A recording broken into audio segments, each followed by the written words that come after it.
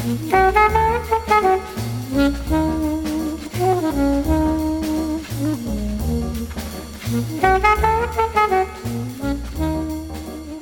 everyone, and welcome to the 206th episode of MTG Fast Finance, the podcast that's going to keep untapping your wallet. MTG Fast Finance is your weekly podcast covering the world of Magic the Gathering finance, collection management, and speculation. I'm your host, Travis Allen, at Wizard Bumpin' on Twitter. My co-host this week is Cliff Daigle, Word of Commander on Twitter, and we're here to help you guys make and save money playing our favorite game, Magic the Gathering. Hello, everybody. Glad to be here. Looking forward to sharing some valuable information with all of you. This show is produced by MTGPrice.com, the leading MTG finance community. Sign up today at MTGPrice.com to manage your collection, track your specs, chat on Discord, and read articles by some of the best financial minds in the hobby. Cliff, do you think Magic is the best game? Clearly. Can name the games that you've played for 20 plus years. I mean, I'm playing devil's advocate, but I'm on your side. I had to go to bat for it this week. Someone had brought it up, and I said Magic was, like, even though I don't play as much as I used to, I still think it's the best game that exists, and they were kind of taken aback by that statement. Well, clearly that's somebody who doesn't play Magic. I mean, there's board games whose design goes back, and other games like Don't Break the Ice and Kerplunk are two of my kids' favorite games. I do want to find whoever invented Uno and set them on fire. I'm really tired of playing Uno. But the fact that Magic exists as it did and as it will and as it does, it could end tomorrow and we would still be able to build cubes and come up with formats and do all kinds of wacky shit. So clearly, I'm going to come down on Magic is the best game ever, with a close second. Not really a close second, but an admirable second would be probably Mass Effect 2. I'm definitely not going to name any Final Fantasy games. Mass Effect 2, the second one. Mm-hmm. That's very specific. Well, please forgive my text message sound. I could get into this if you want to. This is a treatise that I haven't had a chance to expound on at length. This is probably a 30 or 40 tweet thread. You get 30 seconds. You get 30 seconds to defend Mass Effect 2 as the best game ever. Okay, the moral choices make a difference. The combat system is phenomenal. It loses that crappy overheating thing, which I never really liked. It doesn't have the stupid wield thing. It takes everything that was good in the first game and makes it better. Each of the missions is a tight little 30-minute thing, so if you've got time, you can blow through a bunch. If you've got only a little chunk of time, you can do one and feel really great. The characters are all clear, and I think I got 5 more seconds, and it's all great. It's a game that I could go back and play a bunch, even though I know how it's going to go. Okay. I guess I don't disagree with any of that, although I am kind of curious about, I don't disagree with that, but does that make it the best game? I think it's one of the best video games ever made, and I guess we could get into game versus video game, but as a narrative experience and a playing experience, it's something that I enjoyed thoroughly the first time, and I could play it through. In fact, I might go set up a new playthrough pretty soon, and it would be fun. Well, sorry to do that to your free time. I did enjoy those. I thought they were a lot of fun, and I thought they were 1 and 2 in tandem were some of the best Western RPGs that I've played in a very long time. I guess, if we're talking about best game ever, I have to imagine there are probably some small games that execute their purpose flawlessly. And one example that comes to mind, not necessarily as a game that did this, but that, it can illustrate my point, is a game called Jungle Speed, it's a tabletop game. It's an agility game. So you have to see matches on a table, kind of like the game Set. Some people might have played the board game Set. But you see matches with your opponents, and when you see a match, everyone dashes for a totem, an object in the middle of the table, and tries to grab it, and whoever grabs it first wins. And it's simple. It's easy to teach. It's easy to understand, and we have been playing it for years and years and years, and everyone loves it. Now, clearly the game doesn't have the it's a lot of fun to play when you're having a couple drinks on a Saturday night. It's not Magic, but it executes its goals so well that it's kind of like is this the best game because it manages to meet the couple goals it sets for itself so perfectly, whereas Magic is just such a sprawling game. Yeah, but when with Magic, I think that one of the really great things is you can define the experiences you want, and you can set it to be that. So you can make your commander deck tell the story of Moses and the 12 plagues in some way. You can build a cube that only has guys who look like they've taken steroids. You can play with cards only reprinted in 1999. There's so many ways that you can play it. I feel like that flexibility being built into it is what's going to always make it, the top contender, even though it doesn't have such a narrowly defined focus. You're right. There's probably a lot of games that set a goal and you do the thing and it's exactly what the designer had in mind. That's interesting. And then it just makes me sad to think about how many games I've never played and we'll never even know about. It's like all the good music out there, all the good books out there. How am I going to consume all this awesome content? Well, yeah, I mean, keep in mind there is no good music. Music is just all bad, so we shouldn't worry about that. All right. Thank you for that moment of nihilism. MTG Fast Finance is proudly sponsored by Cool Stuff Inc., where you can find all sorts of cool and nerdy stuff in stock, including the best in Magic the Gathering single, sealed product, and a plethora of other collectibles.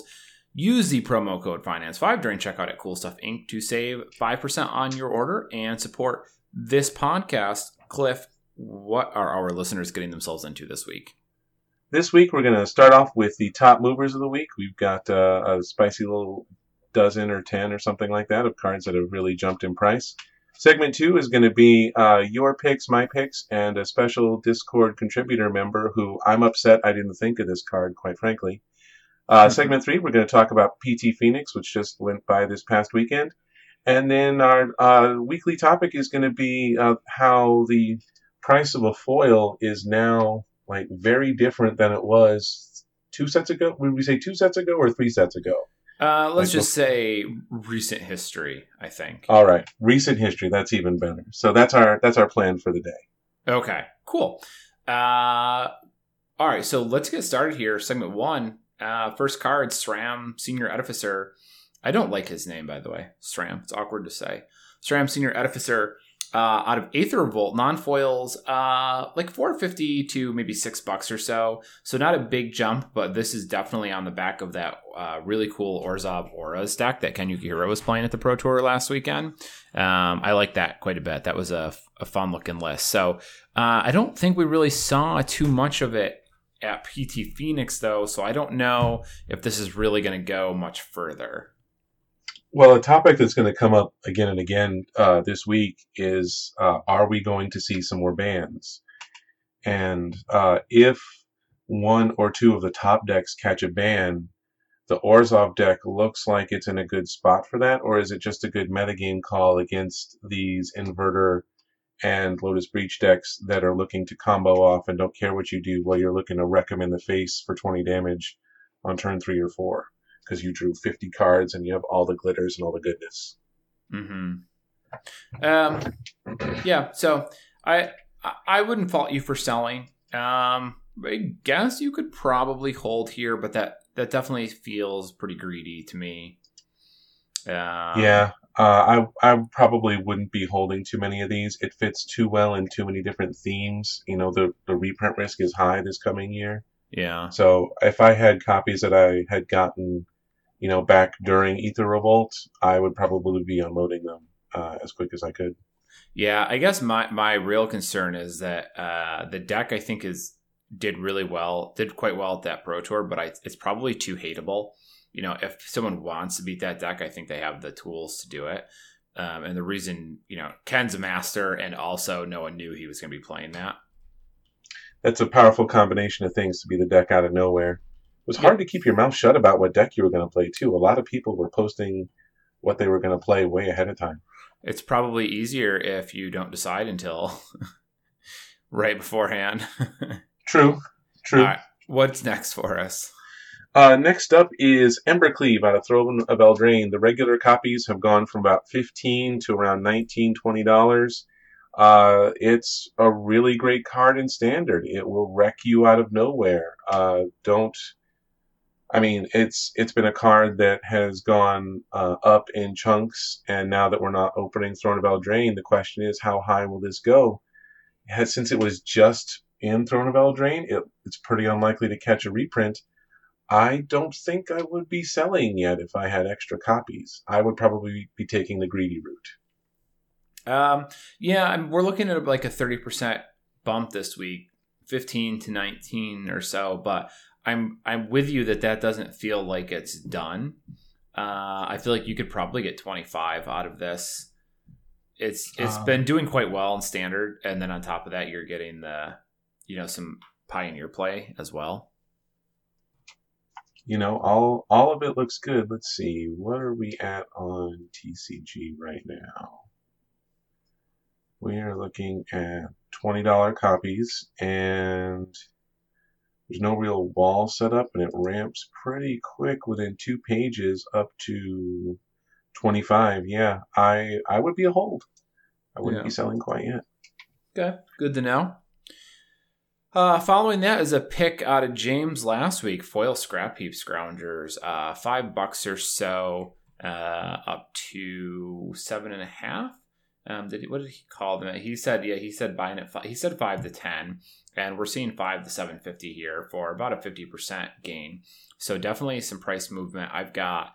I end up snagging a couple copies in between the recording and the posting of the cast, and I put 2 of them up. So I'm kind of waiting to see if that goes anywhere.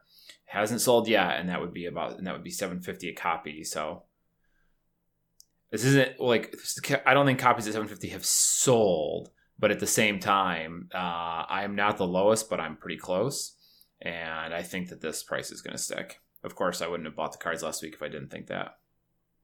The only problem is that Mono Black had a terrible weekend at the Pro Tour, and it did not do well against the combo decks. Thoughtseize was not enough, and they're going to have to adapt to wrecking a combo harder.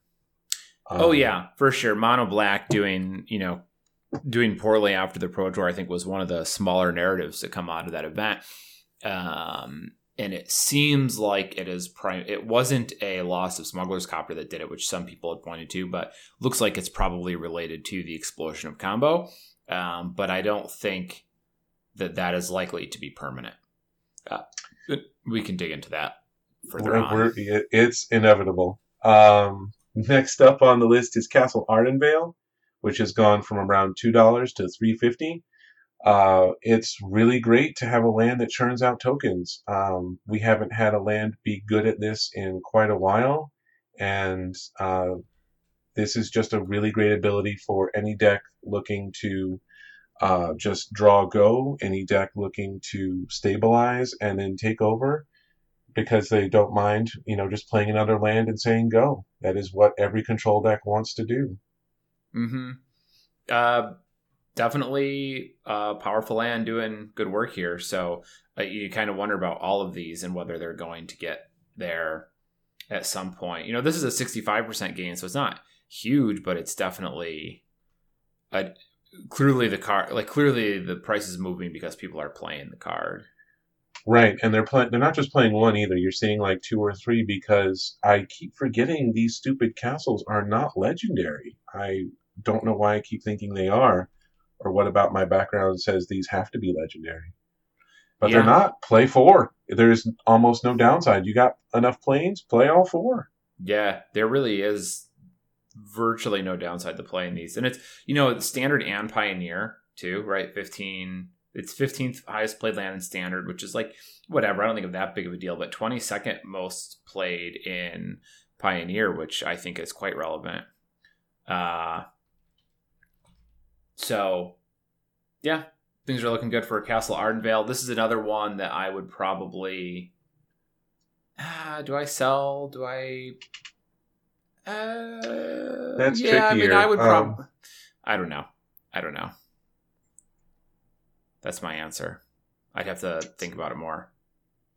That's always a good answer, is to think about it. What's next for us? Next up is Selfless Spirit.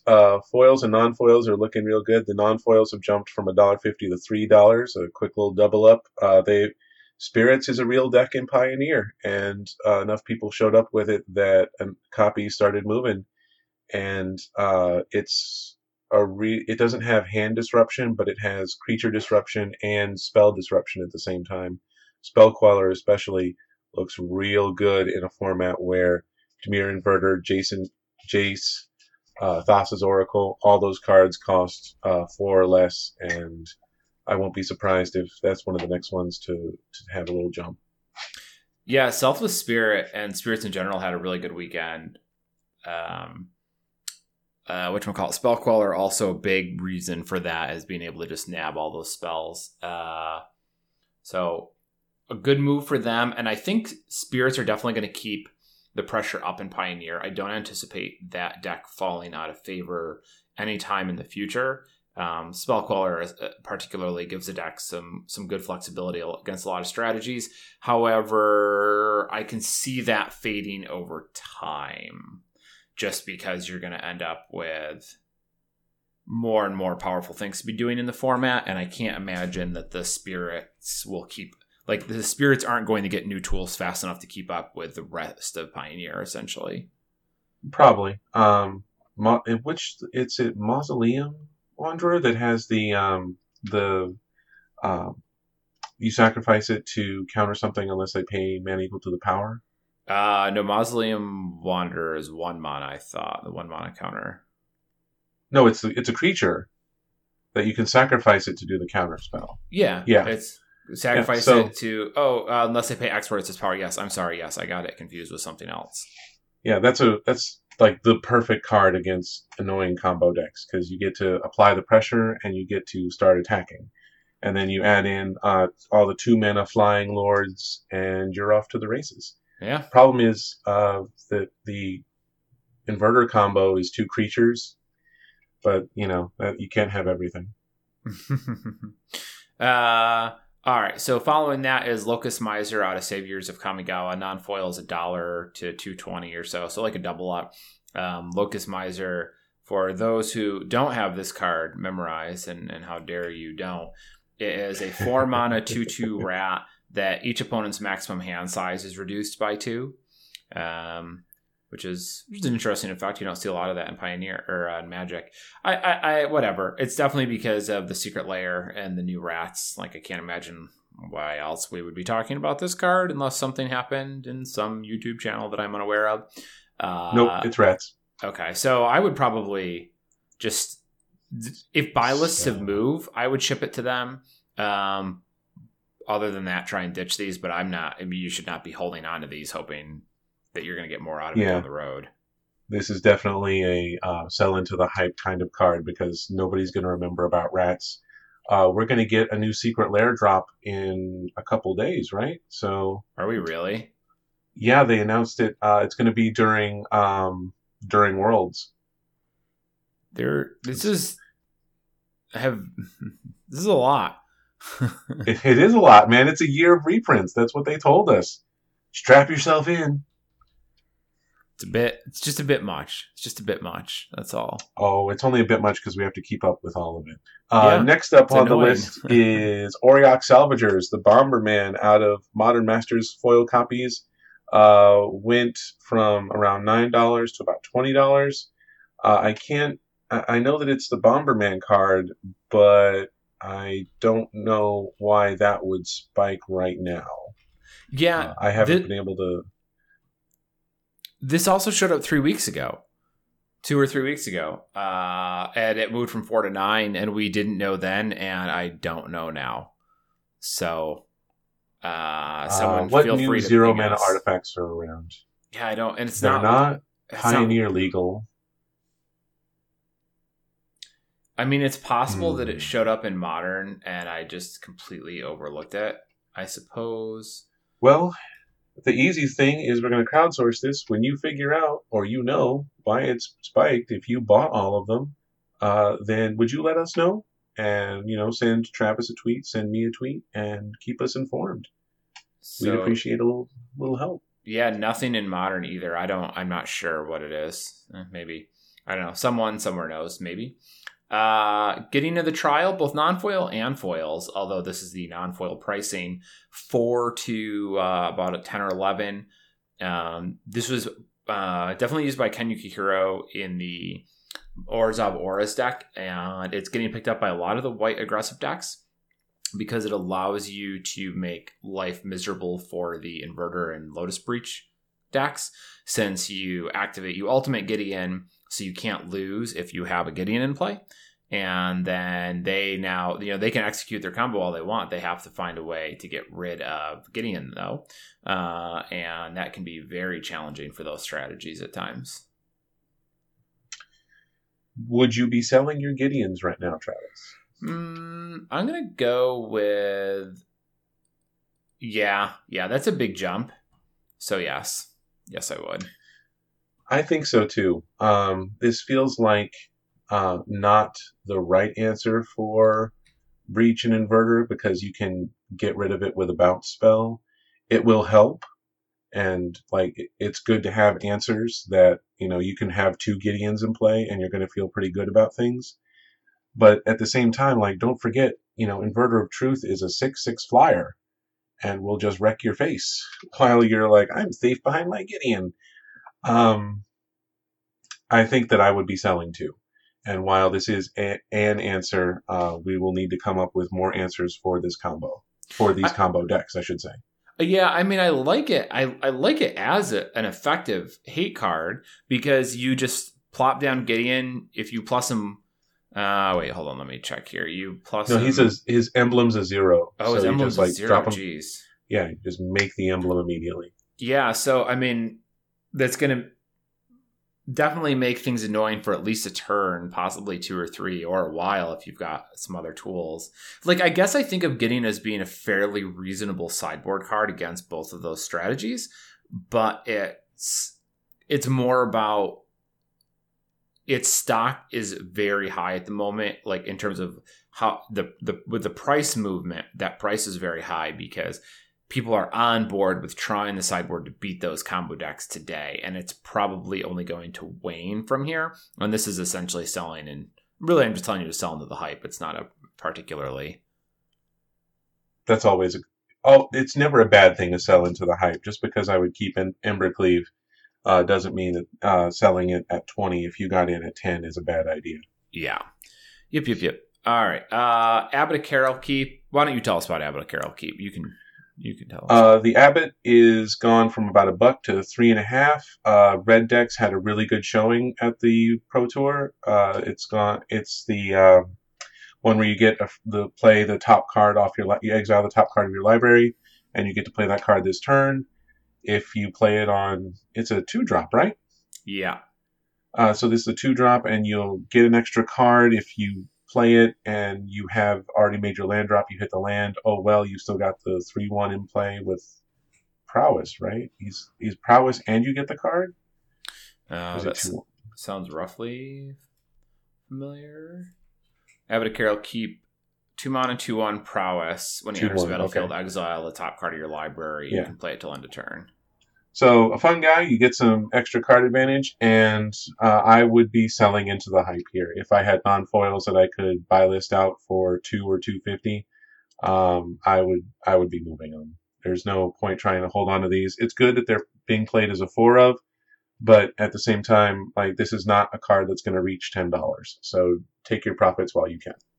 Yeah, I could see this hitting $10 eventually, but it's not going to be this year, and it's not going to be next year either. I don't think. It would take a while. Maybe once Pioneer had really settled into its stride and you got 2 or 3 years out and Abbott still hadn't been reprinted, maybe then.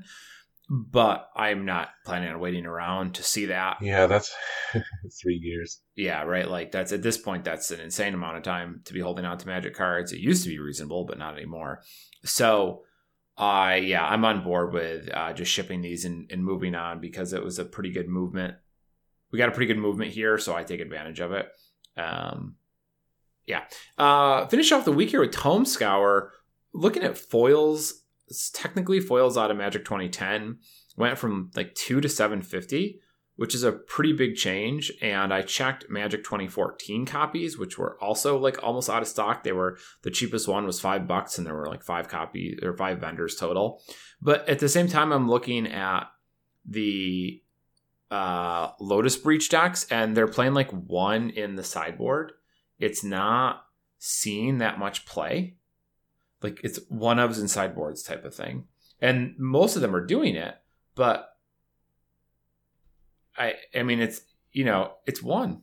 I don't, did you see this somewhere? Like, unless I'm missing something, because like, it's just like a 1-of in sideboards, and they had 3 printings. So like, yeah, foils are relatively rare. And Tome Scour, I think, because it's old, and Tome Scour is going to be a little more popular casually. It's a 1-mana mill card that's going to scratch the itch of players. Mill tends to be one of those more popular casual mechanics, but this just seems to be somebody trying to clean up. Must have been lowish foil stock on 3 sets, hoping to sell these at $4 or $5 or whatever. So I don't know. Good luck, I suppose, but Yeah, this is somebody trying way too hard. Yeah, all right. Let's move on here to segment 2, our cards to watch. All right, so I'm going to start out this week with a bit of a swing. I'm going to go with Inverter of Truth. And I think probably foils and non-foils are solid choices here, but I'm going to speak to the non-foils, which are at about $7 right now. Now, there are a fair number of vendors of this card at the moment. Like, it's not like there aren't any of this. It's got something like, wait, hold on, I can pull this up. We're looking at about just under 90 vendors of Inverter of Truth. So there's plenty of this deck on the market, or plenty of sellers with this card. There's also some heavier inventory deposits. One guy's got 30, another guy's got 100. So there's some inventory here. 100? Yeah, I didn't see that. To be fair, I did not see that when I was looking. But you don't have to. You don't need all 100 to sell for the price to move, of course. So the inventory is a little higher than I tend to speak to, but really this comes down to, I think this is actually going to end up being a premier 2-card combo in Pioneer for the foreseeable future. Oracle of Thassa is a very powerful card that people are going to want to play both on turn 2 and as a means of finishing the game. I think that the combo I was not high on the combo before. Before the Pro Tour, I was like, And then after the first Pro Tour, I was like, well, it certainly did well there. The real test of truth will be how it performs the following weekend. And it did. It came out swinging very hard at Phoenix. It did well there as well. So I think we're seeing that this deck has kind of become, it's a toss-up between Inverter of Truth combo and Lotus Breach as the combo of the format, essentially. Now, I think that Inverter and Thassa is generally more fair. It doesn't involve cards that are just fundamentally broken the same way that Lotus Breach does. Now, the Dimir Inverter decks use Dig Through Time, but they can still function pretty well without Dig Through Time. Like, they're going to get worse, but so is every deck that plays Dig Through Time is going to get worse without it. But I think that the combo is still viable without it. Something like Lotus Breach, I think, is going to be in much worse shape without Dig Through Time. Also, I can see them banning Underworld Breach because that card is dumb and it's always going to be dumb. And as long as it's legal, people are going to find dumb things to do with it. And if someone's not doing something dumb with it now, they will be the next time a set comes out. So I think that is going to prove much more problematic on a continual basis than this particular combo is. So basically, I could see Thassa's Oracle and Inverter of Truth essentially setting up shop as something like the Splinter Twin in Pioneer. It's just going to be around a lot. People are going to like to play it. There will be various versions of it. For instance, there's a Simic build that was floating around where people were shoving Uro into the deck because, and it didn't really help the combo, but it gave you a plan B in case you were thwarted on your inverter plan. But all of this just kind of points to this kind of becoming a mainstay of Pioneer, and we're looking at a Oath of the Gatewatch Mythic. It's like 4 or 5 years old now. Supply is very high today because I don't think the general population has really started to buy into the card yet. But once they do, you're going to see prices move. So like I said, I'm looking at buying in around 7. And I think you're probably hoping to get up to maybe 15. So, we're not talking about a huge jump, but I think the opportunity is there. Over on the foil side, by the way, you can buy in at $15 and you're like 2 play sets and it's 17, 18. And there's only 23 vendors, so that runs out of supply very fast. A little riskier there, maybe. You're just not gonna. I don't think you'll be able to sell as many, but I think you have a shot on both non-foils and foils inverter here. Counterpoint. You made some good cases. I would debate that it's the Splinter Twin of the format because Splinter Twin required you had to keep a creature in play and you had to do things like you could respond at instant speed. This combo is 2 triggered abilities, and even if you counterspell, like you have to have the counterspell for the inverter, because if it comes into play and then you kill it, they still get to reverse their deck in their graveyard. If Thassa's Oracle comes into play and they have 0 cards in their deck, if they Tome Scour themselves and then they Thassa's Oracle themselves, it doesn't matter if they have no blue pips on the field. X is 0, congratulations, you win. So I think that this is more risk than I would be willing to take on right now until the next batch of bans comes through. Now, you might be right. They might say, all right, we're going to give the meta a chance to adjust. I don't know that there would be a window for that to happen. Like if they go ahead and ban Dig Through Time, which seems silly, like would they just switch over to Treasure Cruise? Because yes, you're digging and Dig Through Time is clearly better than Treasure Cruise. But if your main thing is you're emptying your graveyard for the inverter rather than necessarily the card selection, which is great. The green decks the Sultai decks that were doing the inverter combo got to play Traverse the Uvenwald, which is always a great feeling to tutor up the exact combo creature you need. I see what you're saying, and if it survives, this is a great pick. If it doesn't, you're going to be sitting there just like I am with 50 Prophet of Kruphix that I still have and will have forever. So the Prophet of Kruphix was just a beating. That was just a beating. I had some of those too. I get where you're coming from, right? I understand the concern over it getting banned. I just, I look at the core of Inverter and Thassa's Oracle, and I don't see that as fundamentally a problem. You have to resolve a 4-mana creature, and you got that trigger. Then you have to resolve a 2-mana creature. Like you have to do it in that order. So you can't even realistically start the combo until turn 4, turn 3 if you're playing Mono Ramp. If I contrast that with like Splinter Twin, you could win on turn 4 because you had a 3 and a 4 rather than a 4 and a 2, and you could cast them in the 3 and the 4 order, and your opponent would pass, and then your opponent could only respond to instant speed for the rest of this.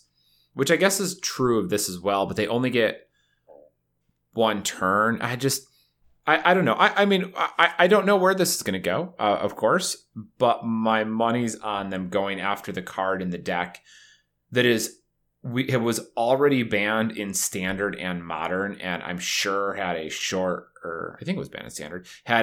No, it wasn't. It was just modern. I'm sure had the crosshairs on it in Pioneer right out of the gate. So if they're going to go anywhere, I would expect them to start there. Maybe eventually they ban Inverter of Truth if it's too good.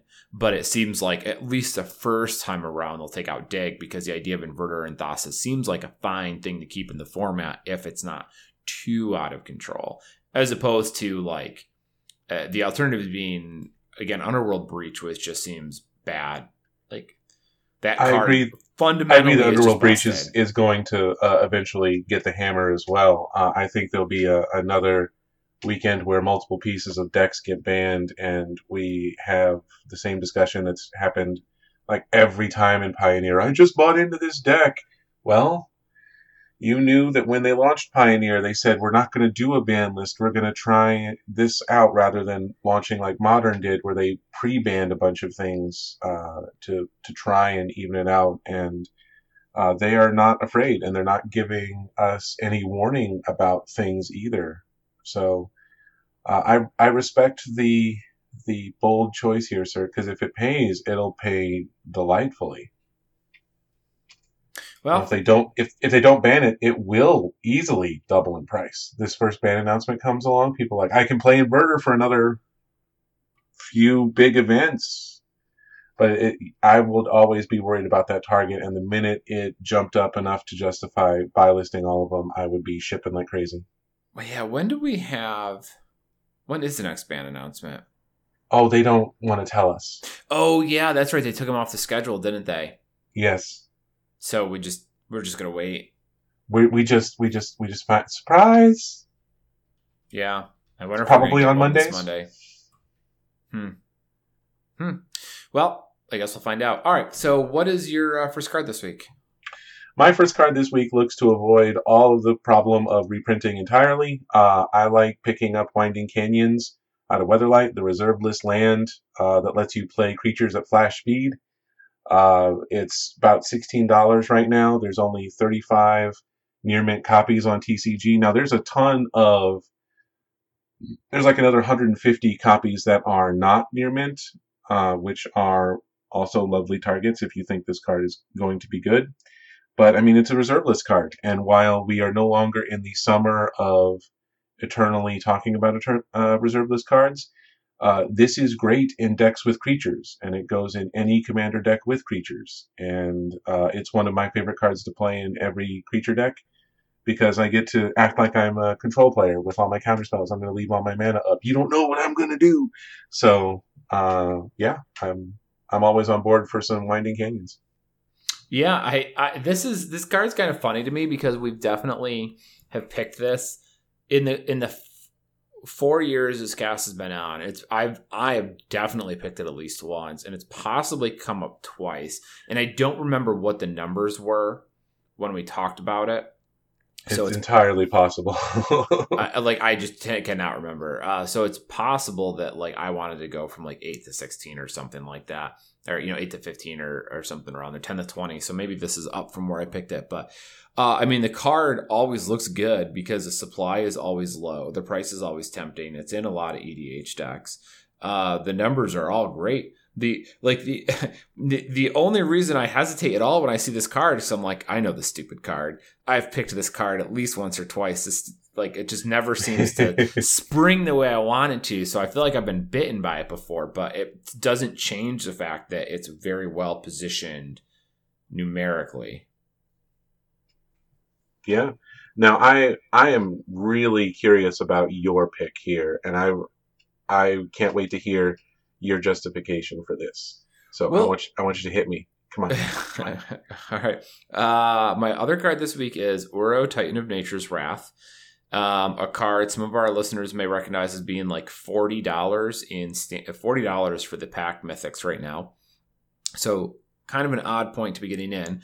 But I'm looking at the non-foil extended arts right now, which can be had for about $45. And then they jump up. In fact, like there's a copy at 45 and then some copies at 48 and then 50 and then 70 and then they're gone.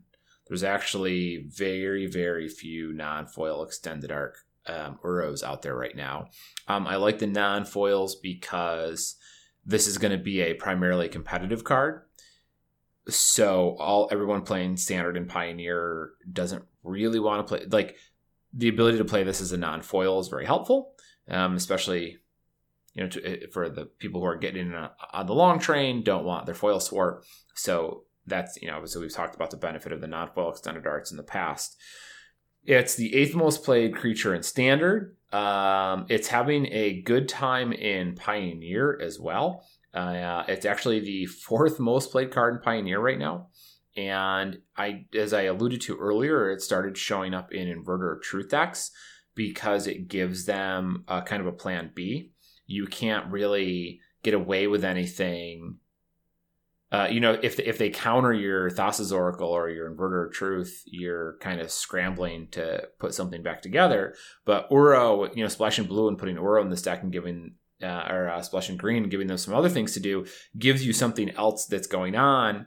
And you can plan to escape it too because you're milling yourself, which is a lot of times what combo decks need to make that turn from like decent one event deck, like decent combo deck to, pillar of the format is, can we take this combo and hybridize it with something a little more stable and more mid-range that is going to do a good enough job on its own harassing opponents that then gets backed up by this great combo. And Uro seems like it's going to be a good direction for that deck to go.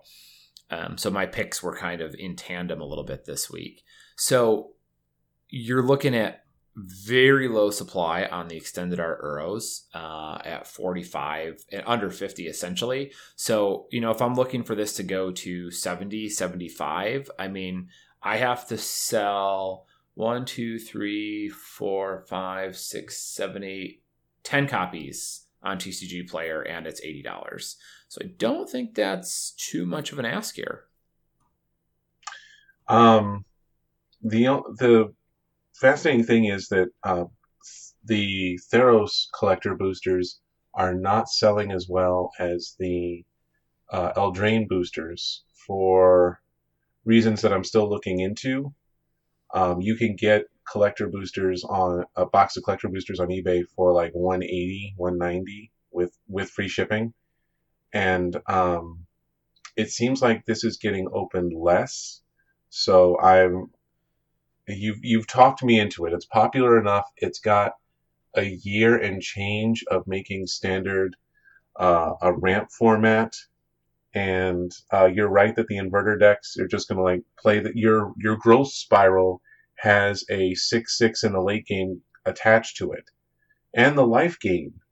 Like it all comes together really well in this annoying package. And I know I said this before the cast, but what the hell with this being the same 2 colors as fucking Oko was? Like, my brain cannot handle the fact that they were going to do 2 mythics in these colors, the same color pair, like one after the other. 2 years of just that level of domination. Like, somebody really, really needed to kick somebody else in the face.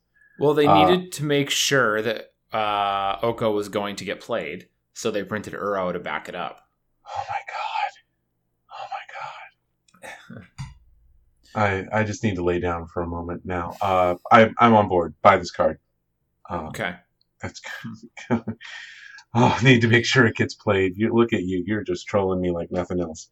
Yeah. All right. Someone also started playing it with Teferi Time Reveler, which was only a matter of time.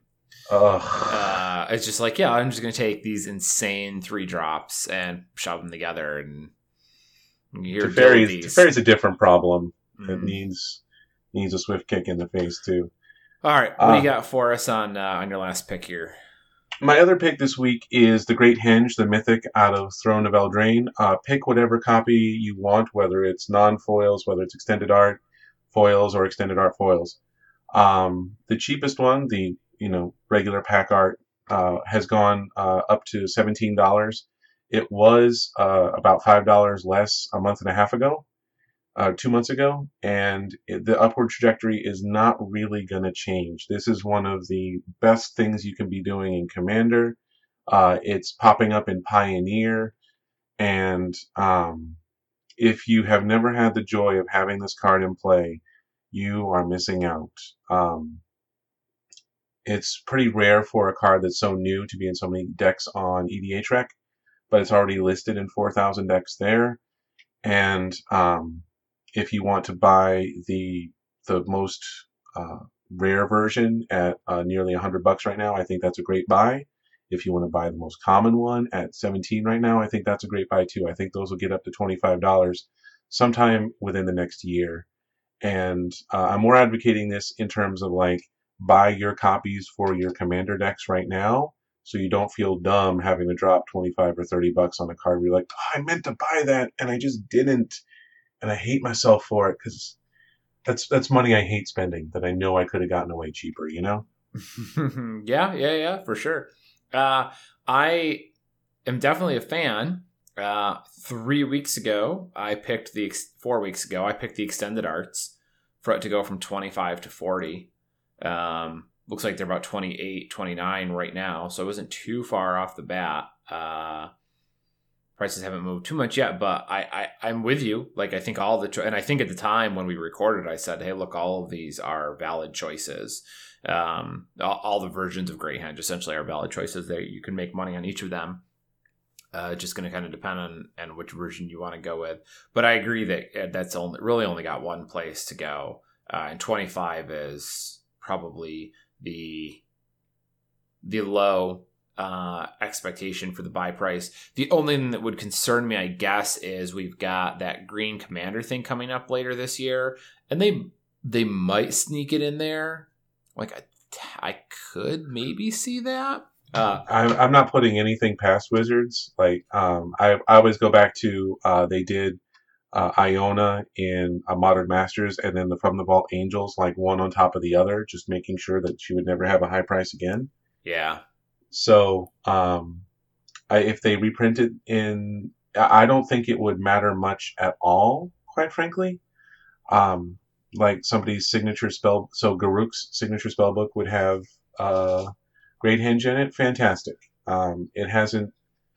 There won't be enough copies there to budget much. There's still going to be. It's still going to be one of the best things you can do in green. And if the price does go down, that's just going to tell me buy them up like crazy while they're cheap. Right. I mean, what that's going to do is it's going to prolong the trajectory, but it's not going to make it's not going to ruin the pick. It's just going to take a little bit longer. Yeah, fair enough. All right, let's move on to I'm sorry, I gotta do our listener pick here. This one comes from Animus, and he was the only person that sent me a pick this week. I'm guessing the only person that remembered that James wasn't going to be on the cast this week, which is why he's the only person that messaged me. But he went with Castle Embereth, mid the long pick out of Eldraine, and he's looking at $1.50 to $4. So Castle Embereth is the red land. Obviously, we're all familiar with Vantress and Locthwain and those guys. Castle Embereth gives creatures you control 1/0 until end of turn. And he is saying it's a 4 in the the chunky red decks in Pioneer. It's a 2 in the standard red decks. The supply is quite deep, and he says the supply is deep, and he's right. It is deep. But at the same time, you can buy copies, like they're $1 and then they're shipping on top of that. So if you find any vendors with a couple copies, or if you're buying something else, you can get copies at $1. Otherwise, you'll probably pay about $1.50 a copy. And he's shooting to get out of these around 4 to 5. The real item here, and the reason that I was like, okay, I will put this on the list for this week, is that CK's buy list is $1.70. Like the TCG low on this card is 70 cents. There are multiple copies on TCG Player that cost less than CK's buy list by almost $1. The shipping is what gets you, but they're there. So CK is aggressively buying this card right now. So clearly there's buy list support, which is always a really good indicator for cards like this. Now, I will tell you that I'm sort of lukewarm, because on the one hand, the buy list is excellent. But on the other hand, the supply is quite deep. So maybe this is just a case of CK being sort of like not having paid attention and having left their buy list a little too high. But I'm not sure. What's your read on this? Well, again, not legendary, and it's free money for mountains. You know, it's the ability to play this gives you something to do with your mana if you flood, which red decks are always looking for. CK's buy list being that much higher, like I get chills whenever there's just like free money, and I'm sad that I can't just like drop ship things to Card Kingdom's buy list. Um, but at the same time, I can't argue with the number of decks that are playing it. And if I can get in at $1 and I know that I've got at least one out, even if it doesn't pay immediately, like what's this going to be in 6 months when red decks have got that many more tools to play with? And I'm a fan. I'm a fan of this one. Like I said before, I wish I'd thought of this card, quite frankly. It doesn't seem like you have too much to lose here. Right. And I mean, That's really, always a lovely feeling. You know, if you're paying $1.25, $1.50 a copy, like how low are those buy lists realistically going to go? I mean, I can't, you know, they're probably not going to be much less than $1, and that's if the card falls off the face of the planet for the most part. So I guess given where buy lists are today and how safe you are since you're buying it so close to the floor, it seems like it's not guaranteed to get there, but at the same time, the risk is very low and the reward is potentially solid. Yeah, especially because in Standard and Pioneer, you're not playing singletons of this. You're probably, you know, in a mono red deck or a nearly mono red deck, and you're jamming the full set. Yes. Yeah. Good job, Animus. Good job, buddy. And I think you won $25 worth of credit, but we'll have to check on that later. So no promises. Let's move on to, yeah, right. Segment 3, our metagame week in review. Pro Tour Phoenix. Another Pioneer, the second weekend of Pioneer in a row. Won by God, this mouse is giving me such a fit. Corey Burkhart won it with the inverter combo. Yeah. Inverter and then Breach, some red deck wins, Sultai Delirium, Bant Spirits, another Inverter, another Lotus Breach, and tops out with Blue-White Control. Although the best decks page tells quite a story with Breach, Black Aggro, Orzhov Aggro, Inverter, Red, Delirium, Breach, Blue-White Control, Inverter. So Lotus Breach was everywhere, and these were all 23-point decks. That was definitely the deck of the weekend with how well Lotus Breach did. And I think they're going to ban Underworld Breach is my expectation here. They might do Dig Through Time first, but this deck only plays the one. And it's an annoying combo to interact with because it's a hexproof land and you're in Pioneer. So there's fewer options. I don't know. It's hard for me to imagine them letting this deck go, especially because the play pattern's really obnoxious as well. What's your take?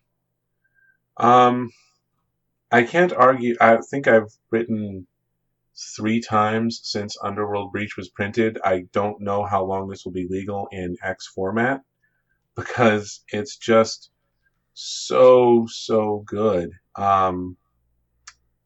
I would be intrigued if they decided to do something weird like ban Jace, the Wielder of Mysteries, because he's how you win in 2 of these decks. Now, the Inverter deck has the backup of Thassa's Oracle, but Jace gives them 2 ways to win after you've switched your library and your graveyard. And maybe they think, oh, well, both these decks want to empty their library and then do this thing. Well, clearly we've made this thing too easy to win with this Planeswalker, because Fae of Wishes lets you, the Lotus Breach decks are all playing with the Wish board, and they just go get the Jace, and they play the Jace because they've got oodles and oodles of mana. Both these decks require redundant numbers of combo of counterspells in order to stop them.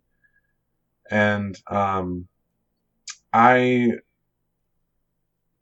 think they're going to come down on Breach and Dig Through Time and Inverter, to be honest. I don't think they want to leave anything standing. They're just going to burn it all.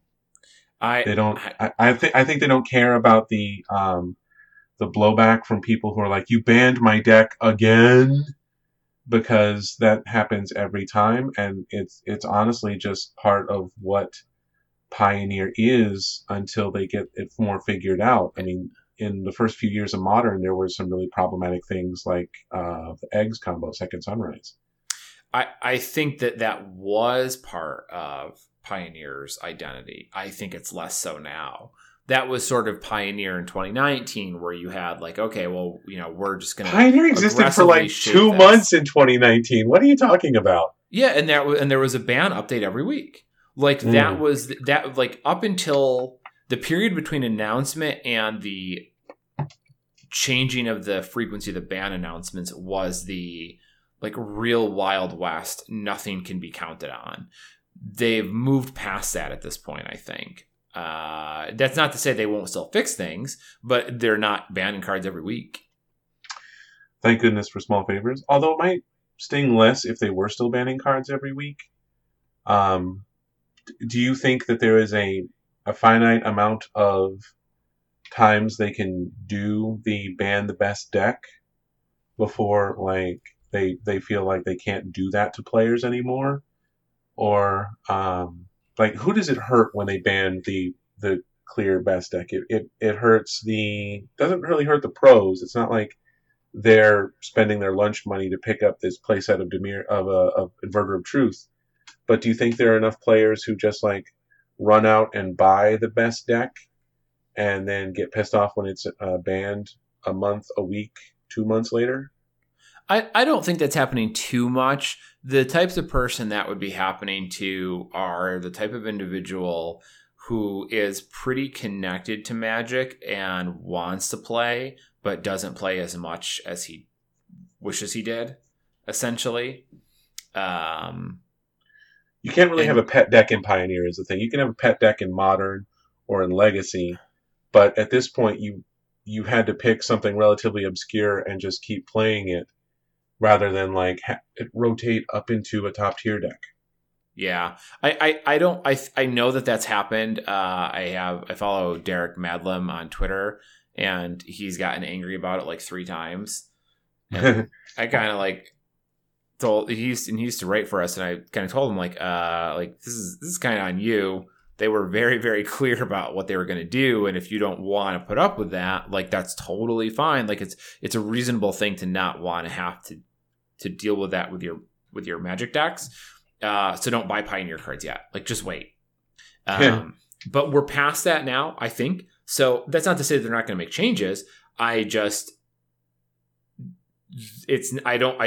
that the format is quickly going to shed its appearance of constant Wild West. adjustments. Yeah. But we'll see. We'll see, right? Like, I mean, these ban announcements are notoriously difficult to peg specifically. I feel like there's not a lot to talk about here other than Breach and Inverter. There really isn't. Mono Black did have one person do well, but mostly it did badly. There were some good red decks. The Wizards, did you see the post earlier that like Frank Karsten isn't allowed to do analysis after this? Yeah. Like that strikes me as a silly ass attempt at a solution on things. But that's not to say Wizards doesn't do silly ass things. Do you remember when they said the same thing to Seth? Saffron Yes. Olive? Yeah, and for our listeners who might not recall or weren't around at the time, Saffron Olive used to post matchup grids, and he would, here are the top 10 decks in the format, and here are their win percentages against the other 9 decks in the format. And they were useful, and they would really illustrate quickly, like, oh, it turns out this deck that like I thought was kind of middle of the pack is actually nuts. But Wizards asked him to stop doing that now, which is kind of which is kind of funny because all the data is still there. They can still do it. It's just now, instead of everyone having that information, it's just Seth and the guys at Goldfish.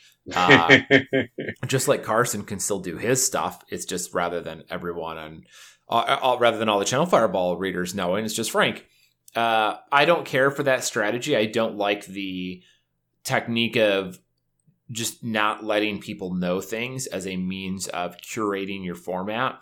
They did it as well. Now that we're talking about it, I'm reminded again with the MTGO daily lists, because the 5-0s, yeah. Yep, they used to post every single 5-0 deck, or every deck that 5-0'd in a league, which was great because you could essentially just go count, well, how many times did this deck show up? And that would give you a sense of its dominance. Well, then they switched it, so now that list is curated. So you can look at it and go, okay, well, there's a couple Okos in this humongous 5-0 deck dump, but how many Okos are in the 5-0 list that weren't posted? Was it every single one of them? So, yeah, I don't care for the direction they're going with this, but it is the direction they've taken. They've made that clear 3 or 4 times. Yeah, they're trying to prevent the format being solved. The problem is that you're dealing with gamers whose mindset is literally, this is a problem to be solved, and you're not going to win this in the long term. And really, just like you said, the information's out there, and the question is, who is going to write it for each other? Is there somebody who's got a certain Patreon tier where you can get this data? What would you pay for that data? Mm-hmm. That's a real pejorative too, by the way. What is? Gamer. Is it? Okay. Well, that's our mindset. We literally led off talking about the greatest games here, Travis. I don't know what other adjectives you want me to apply. But gamer is a pejorative, and it's a deserved one. Like you should. I will give you that it is. If somebody calls you a gamer, I will take that. That is truth. What word should I use then?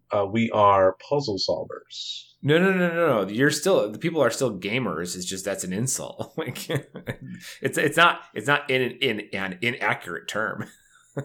I feel like I'm immune to being called a gamer. You can directly draw a line between like, actually, you know what? I'm gonna not make the joke I was gonna make and just say let's move on. I'm gonna do that. The Orzhov aggro deck also showed up, had a good run in the hands of Raja Suleiman, and I'm sorry, I know I pronounced that wrong. I noticed 2 of those Scrap Heap Scroungers in there. This is just like a mid-range Orzhov deck, essentially. Yeah. I would love for New Thalia to make an impact. That's a card that always seems like it should be played a lot more than it is. Like their creatures and their non-basics come into play tapped. There's your Gideon Ally of the Trials in there, so showed up in this build as well. 4 History of Benalia. Yeah, that's pretty. That's spicy to see in Pioneer. I'm loving those Heart of Kirans because I've still got a collection of those that I am waiting to get paid on, and I just need these decks to kind of keep showing up with it, keep doing well with it. People are going to buy those cards, and I'm going to get there, and it's going to feel good. What did you buy hearts at? I've already buy listed mine at like $5. I paid 50 cents or so. All right, well, you're going to go to Hawaii off that. Good job. I think, I got 150 of them, I think. It was like 100 English and 50 Japanese, I think. It was like right when the Pioneer announcement came out. And it was like Smuggler's Copters were already really expensive. Like the Smuggler's Copters were moving, and I was like, you know what I'm going to do? But there were probably a couple points where I was supposed to out it, but I was very greedy, and I'm going to continue to be very greedy on this. I had to look up this card, Glare of Heresy, the 1 and a white sorcery from original Theros, like exile target white permanent. What white permanent do you think he was worried about? Gideon? Teferi? I guess it's sort of Teferi. A catch-all. It is kind of a catch-all. Teferi seems pretty good. Catch-all white cards. That's all it catches. That's true. Pioneer doesn't have Path to Exile. That's why Oro's not making a big splash in Modern yet, because Path is everywhere in Modern. Right. What else is a top deck? I do like seeing a blue-white control with the 4 Azorius charm. That just takes me back. That's a personal like trip down nostalgia lane where I've got an answer to your early creature, or I'm just gonna cycle it and draw another card. And I'm gonna cycle my censor and just opt and just do nothing as long as I possibly can. Oh, now you're talking about my 20s. Mine too, brother. Mine too. Was there anything you wanted to add about the Pro Tour? Do you hate having draft as part of it still? I mean, I think limited Magic has always been a bad viewing experience, and I don't think that's going to change anytime soon. But that's a whole other conversation.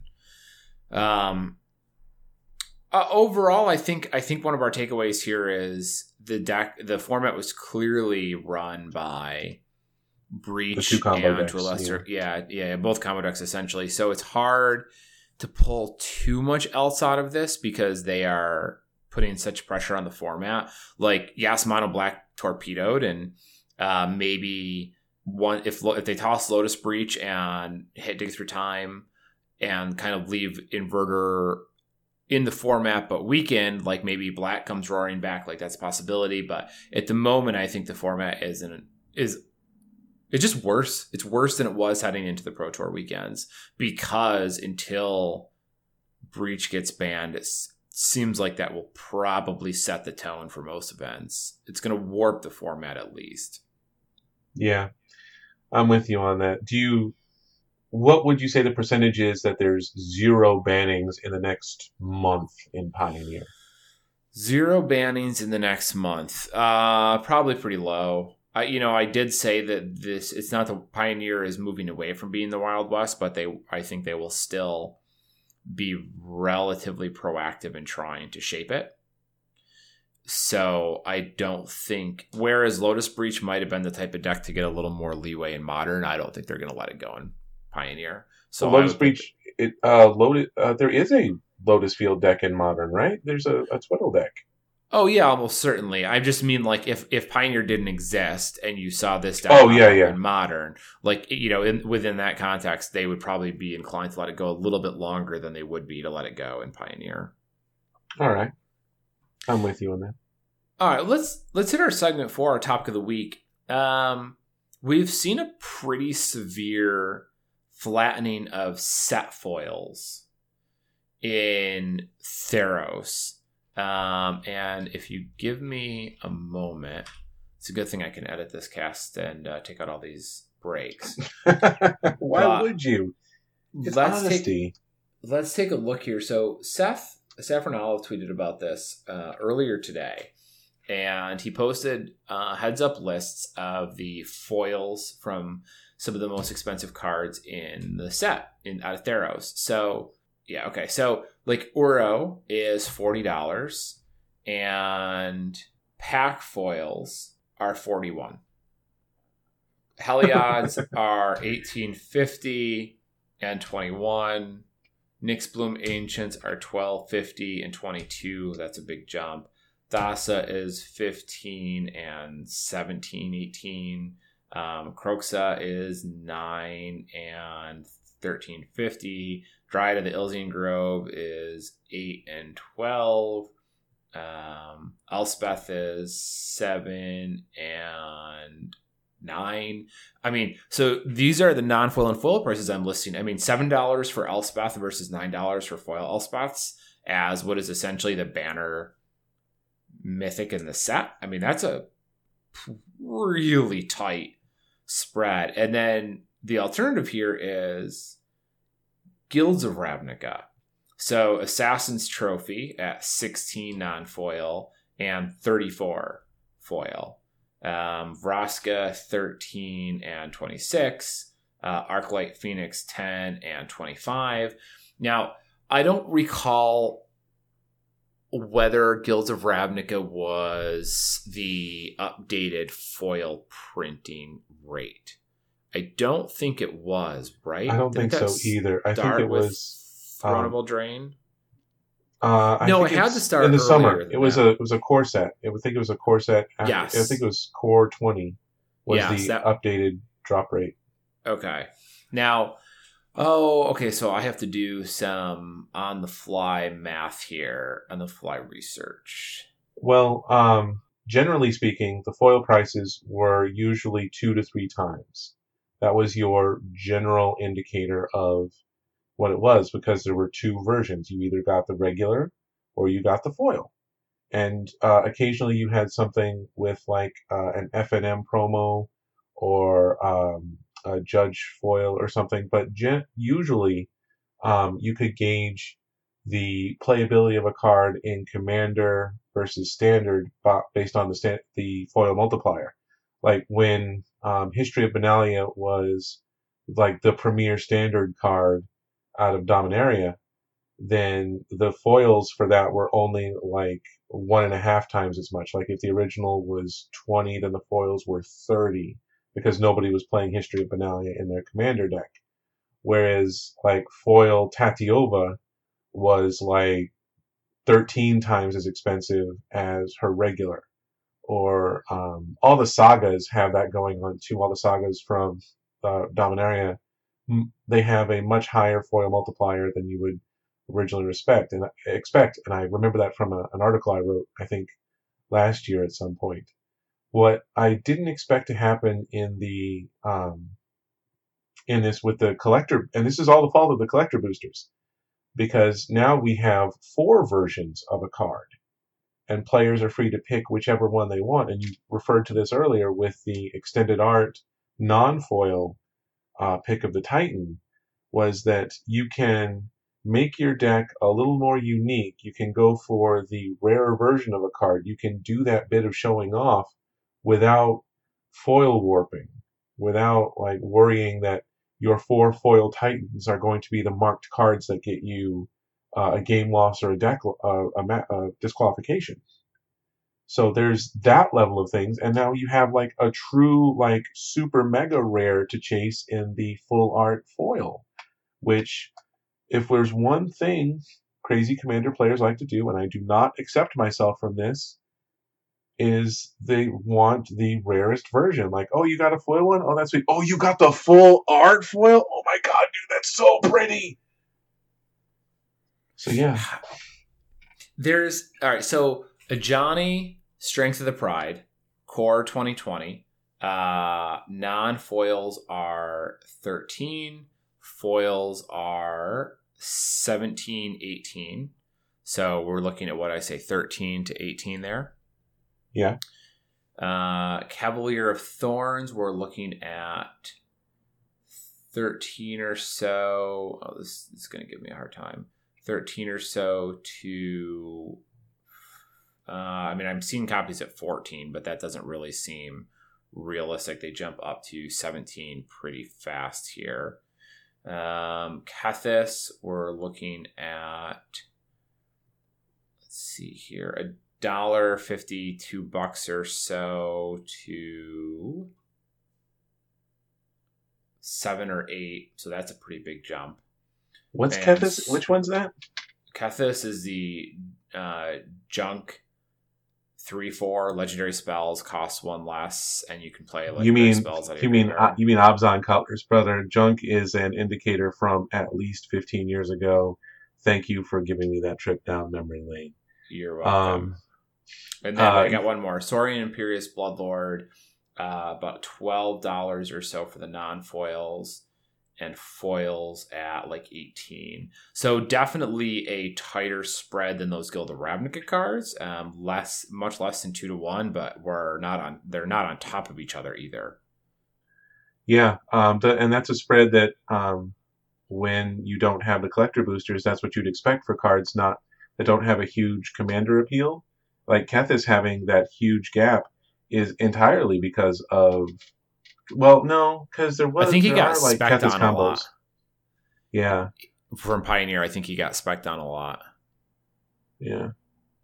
I've been trying to figure out a ratio that like would tell me that something has a greater or lower appeal, but I haven't gotten there yet. I don't have enough data for that. And if somebody else figures it out first, I'm going to be irritated. Well, this is not going to be settled tonight, right? Like this is bigger than that. I think that you can definitely see a pattern here because you go from Guilds of Ravnica where you're at 2-1, right? Like we talked about those, the Assassin's Trophy and the Vraskas and so forth. So there's and that has no collector's booster and the old foil drop rates. You go to Magic 2020, which did not have the collector's boosters, but was the updated foil drop rate. And that's the only set that we have that information for. And it shrinks down to roughly 25, 30% maybe. I think that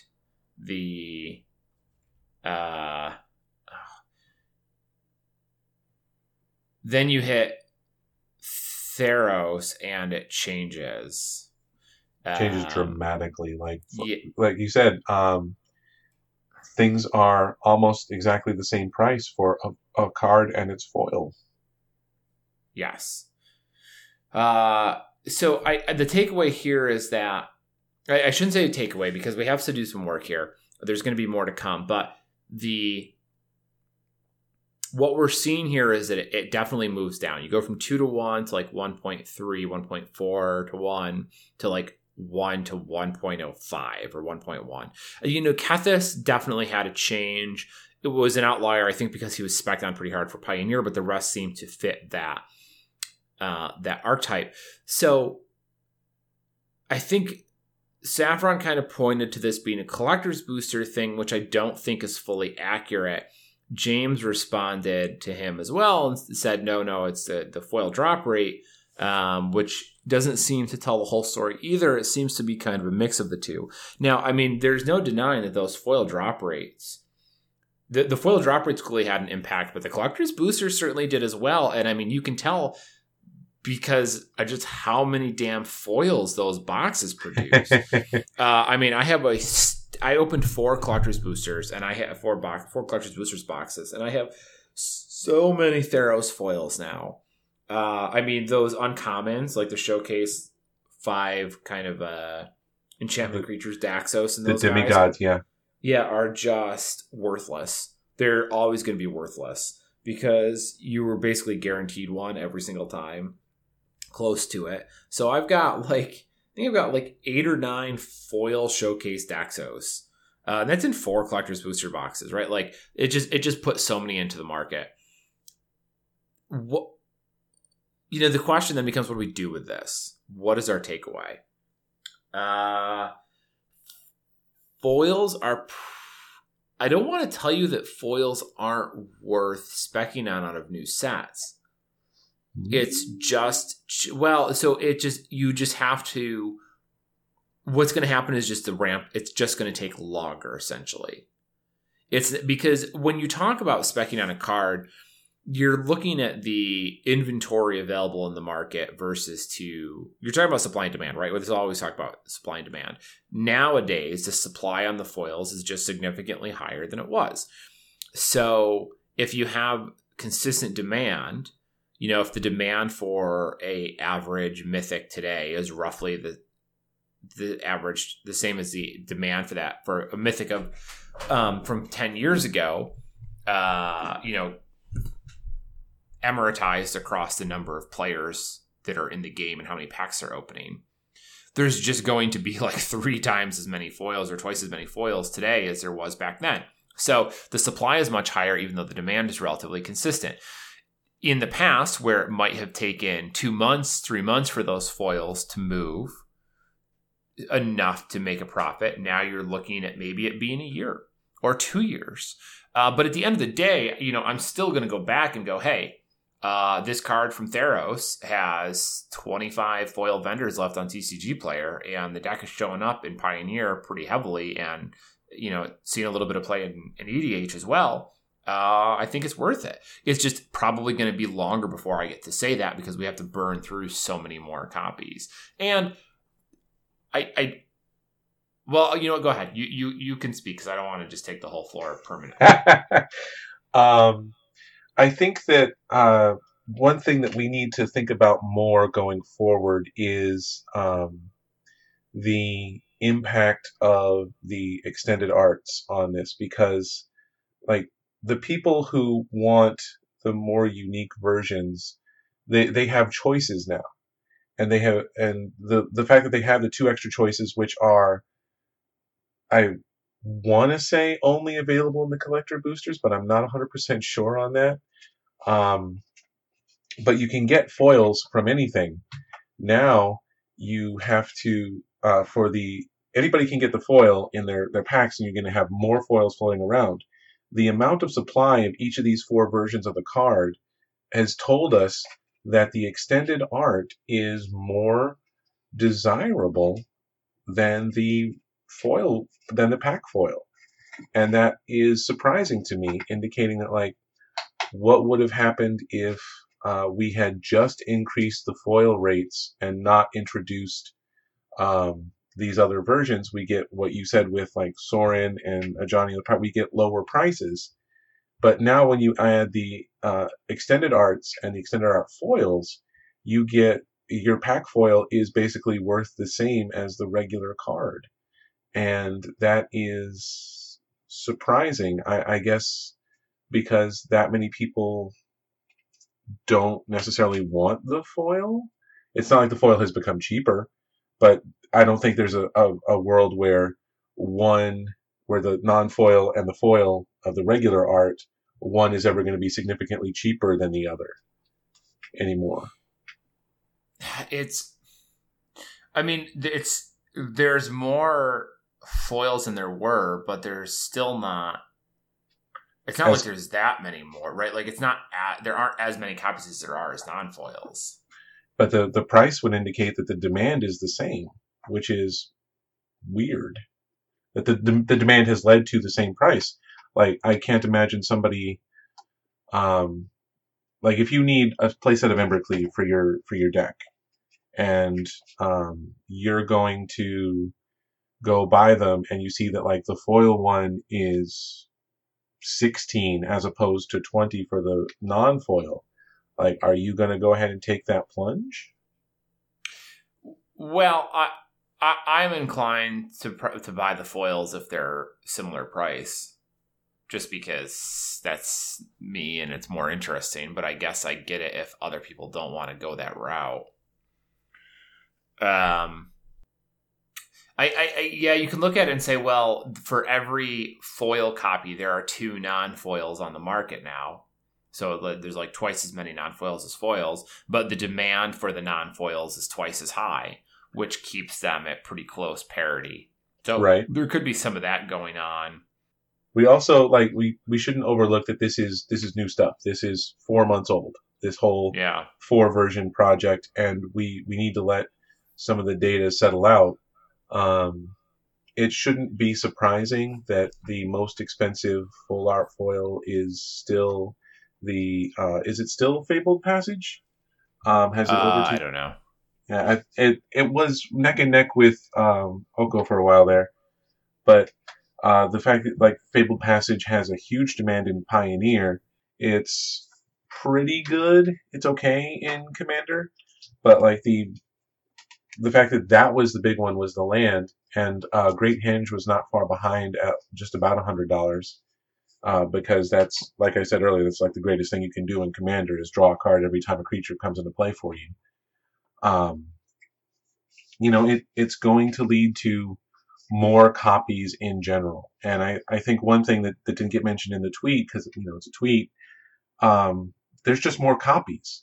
And that means everything is cheaper, which can't be overlooked either. Like, the people who have the money to spend are driving the prices on some of these, but for a lot of them, like, they're still reasonably priced, and just the sheer number of extended arts plus pack foils plus regular non-foils means that they're just more out there, and that is probably that's probably a good thing. You have more copies, you have less scarcity. Mm-hmm. Well, it's good for the players for the most part. Like, they get more options and they can afford everything more easily.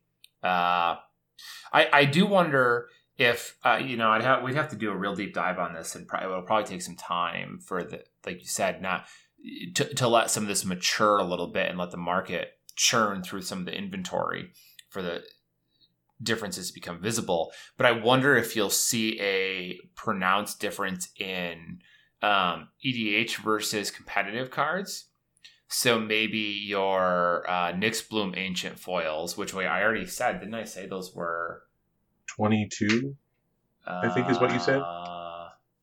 Yeah, Nyx Bloom is 1250 and 22. So that's one of the only Theros foils that has a bigger jump.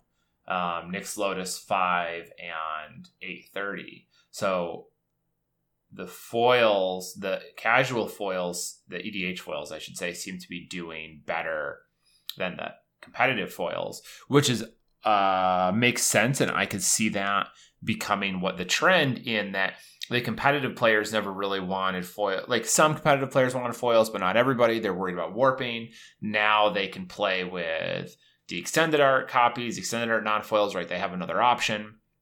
So it really takes the wind out of the sails of stuff like Elspeth and Uro pack foils. But then you look at those EDH foils, and those players do want the shiny versions. They're much less concerned about the other stuff. They're only buying one or two. They're more interested in the foil copies, and those pack foils will do much better relative to the other foils in the set. So I'll be curious to see if that's how that. If that trend carries on and it becomes more clear as we go out. I think that Wizards has been looking for a while for a way to give us sweet versions of things without tanking prices the way that the masterpieces did.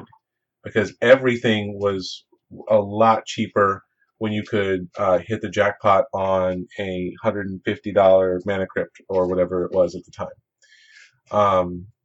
And they're finding it's taken them a long time to find the right way to monetize this, but between the secret layers and the collector boosters, they're really figuring out how to do reprints and how to appeal to collectors without doing anything to the core standard player.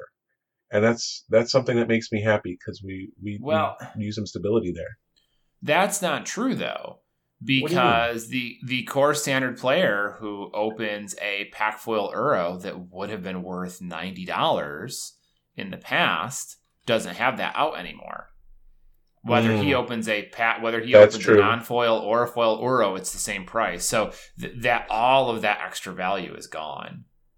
The foils have lost all that extra value, which means if you're cracking packs, normal booster packs, you're getting nothing extra. Well, cracking packs was always a bad idea.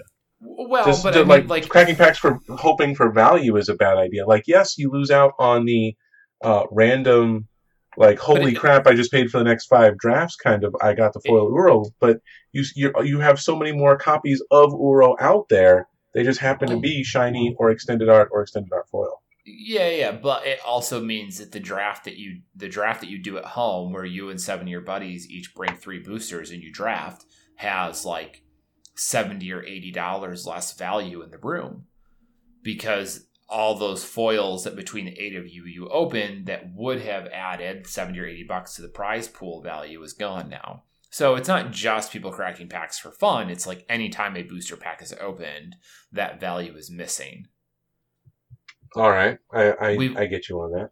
Essentially, we have spent pack equity to buy more foils. And by we, I mean Wizards did that. Wizards said, we're going to make the packs you open on average less valuable, but you will get more foils. It's just that those foils aren't, they're not valuable anymore. They have less value in them, which is fine, I guess. That's kind of the conclusion I come to is this is what has happened. And then the follow-up question is, well, what does that mean? Is that good or bad for Magic players? And it's like, I think from a finance perspective, when I'm thinking about cards that I want to pick up while they're cheap, I am not looking at just foils anymore, I suppose. I am going to be looking at either the extended arts, or maybe I want to pick up my full art grade hinge, my full art foil grade hinges now before they're $150, but it's hard to get that level of growth on cards like that. Or I'm just going to be looking at the regular ones and hoping that they have the growth along with the pack foils, because the pack foil is no longer like that big reveal moment in Commander games.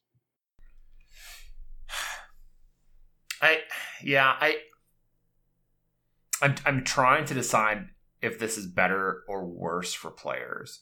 I'm inclined to say that it's worse, because most players would rather have more value, because you're still spending the same amount of money on the booster packs, right? You're still putting $3 or $4 into every booster pack.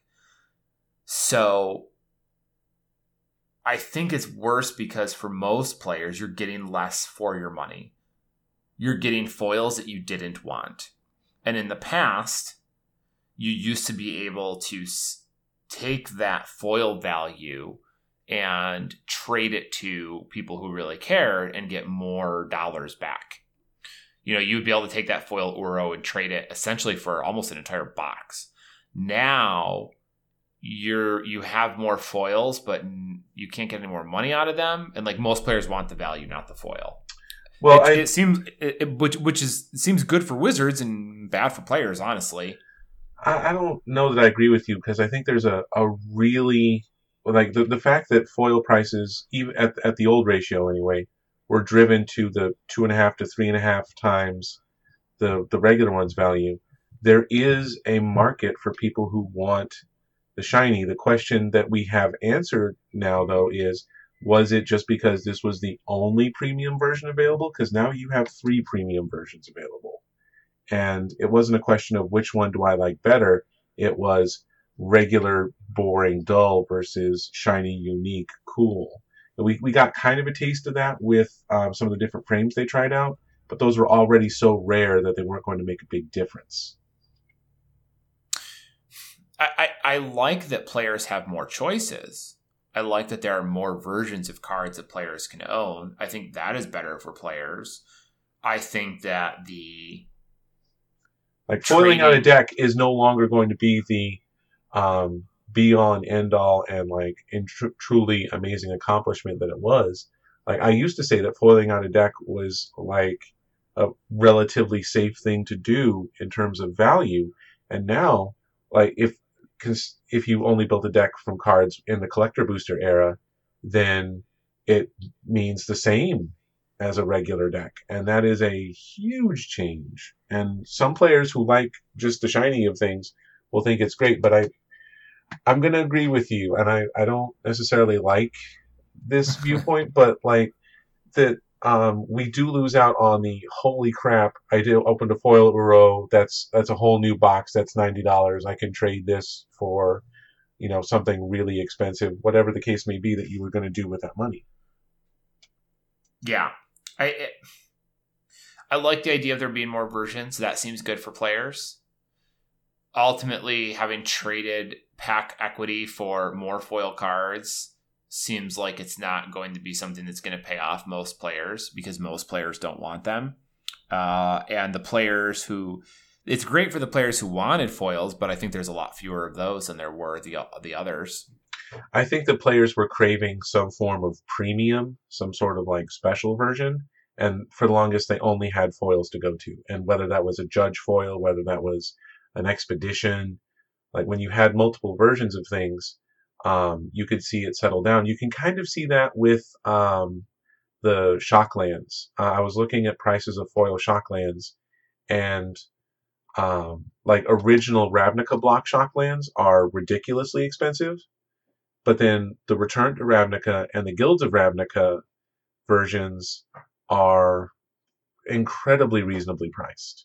So there is some market. It's just not as strong, and there's always going to be some collector version of Magic players that will want to just buy whatever the most expensive thing is, because that's what has the biggest wow factor.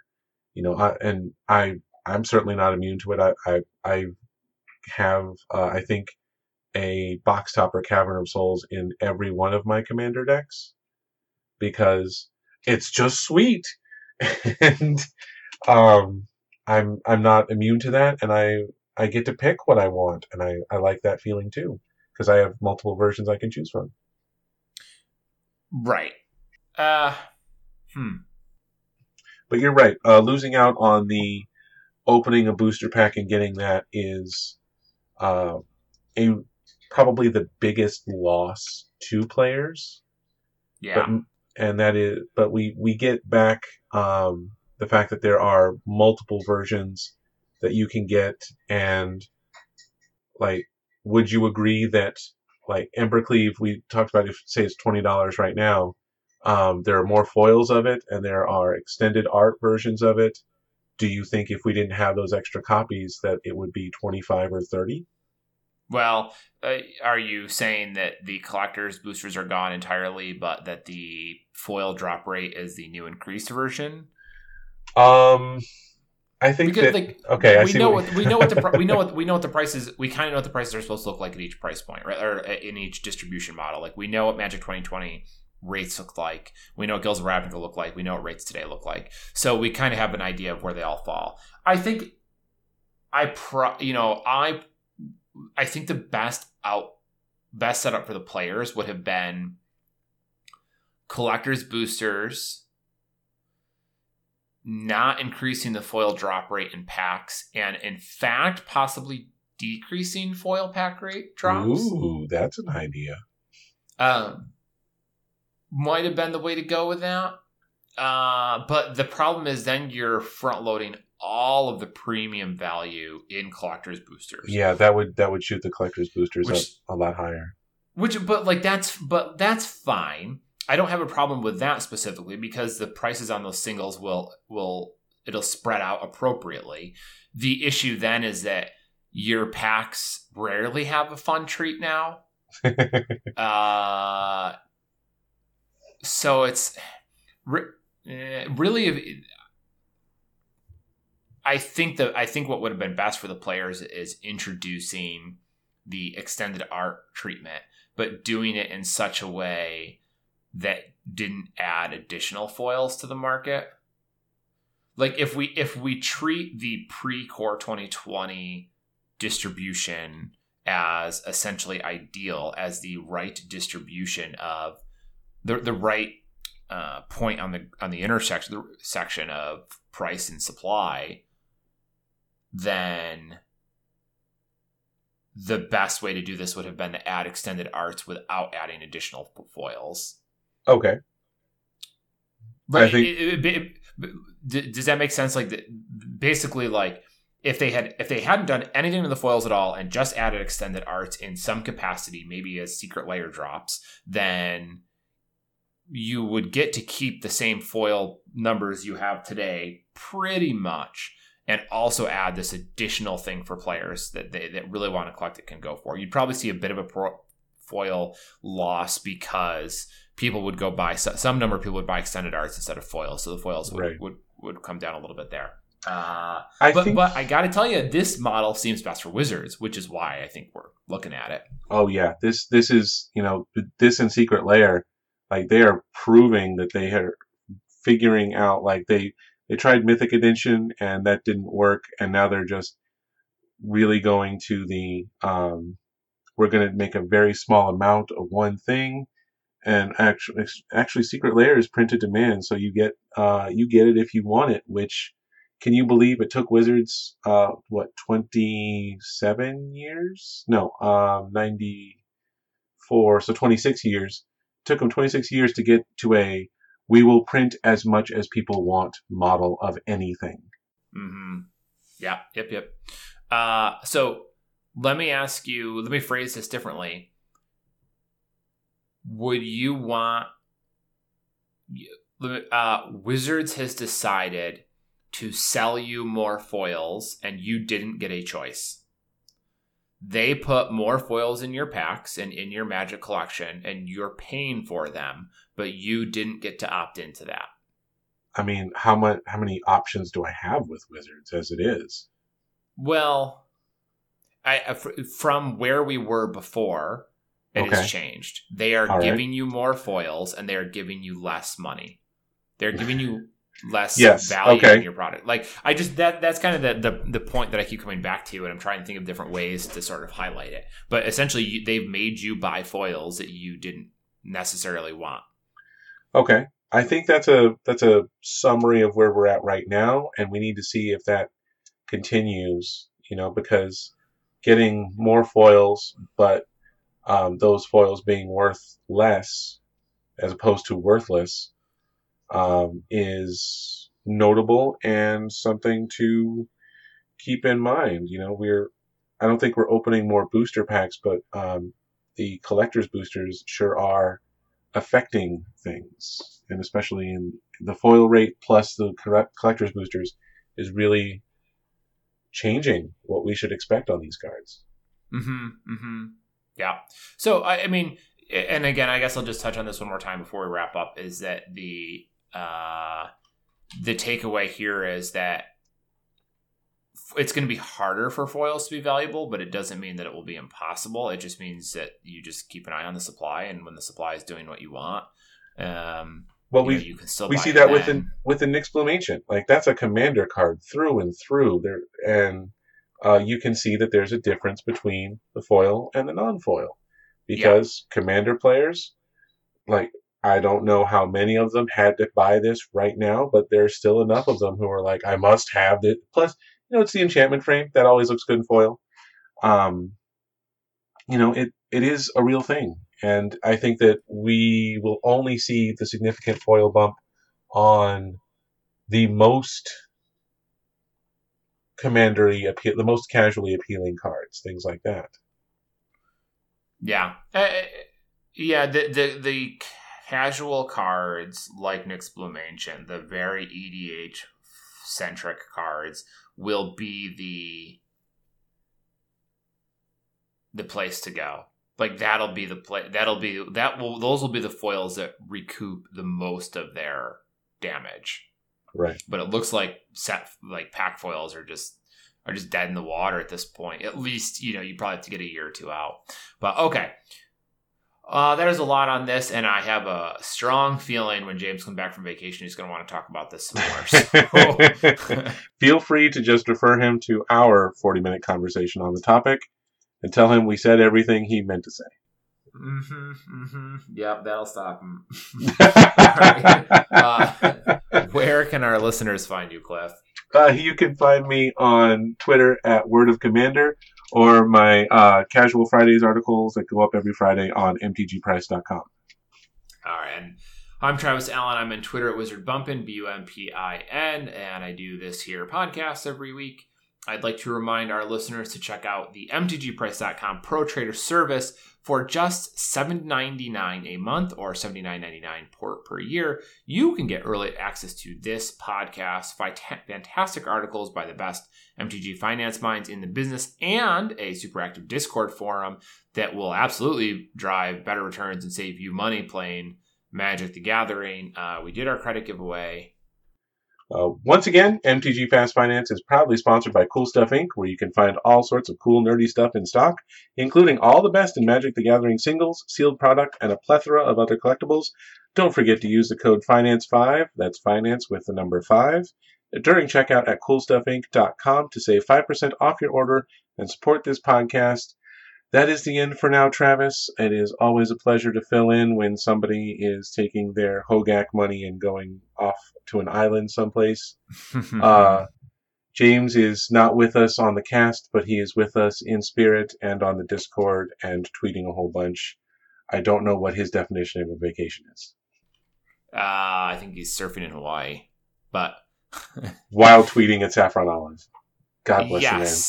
Yeah. He was planning on trying to. He's like, oh, if I'm when I'm in Hawaii, I'll see if I can set up a time to record with you. I'm like, oh my God, Hawaii. There's a 6-hour difference. Yeah, that too. That too. Yes, that too. All right. That brings us to the end of episode 206. Cliff, thanks so much for coming. I thought it was a great chat. Really enjoyed it. And I will probably see you again next week. Oh, next week too. And if you're planning on coming to MTG to Magic Fest Reno, I'll be there with the giant cube draft sign.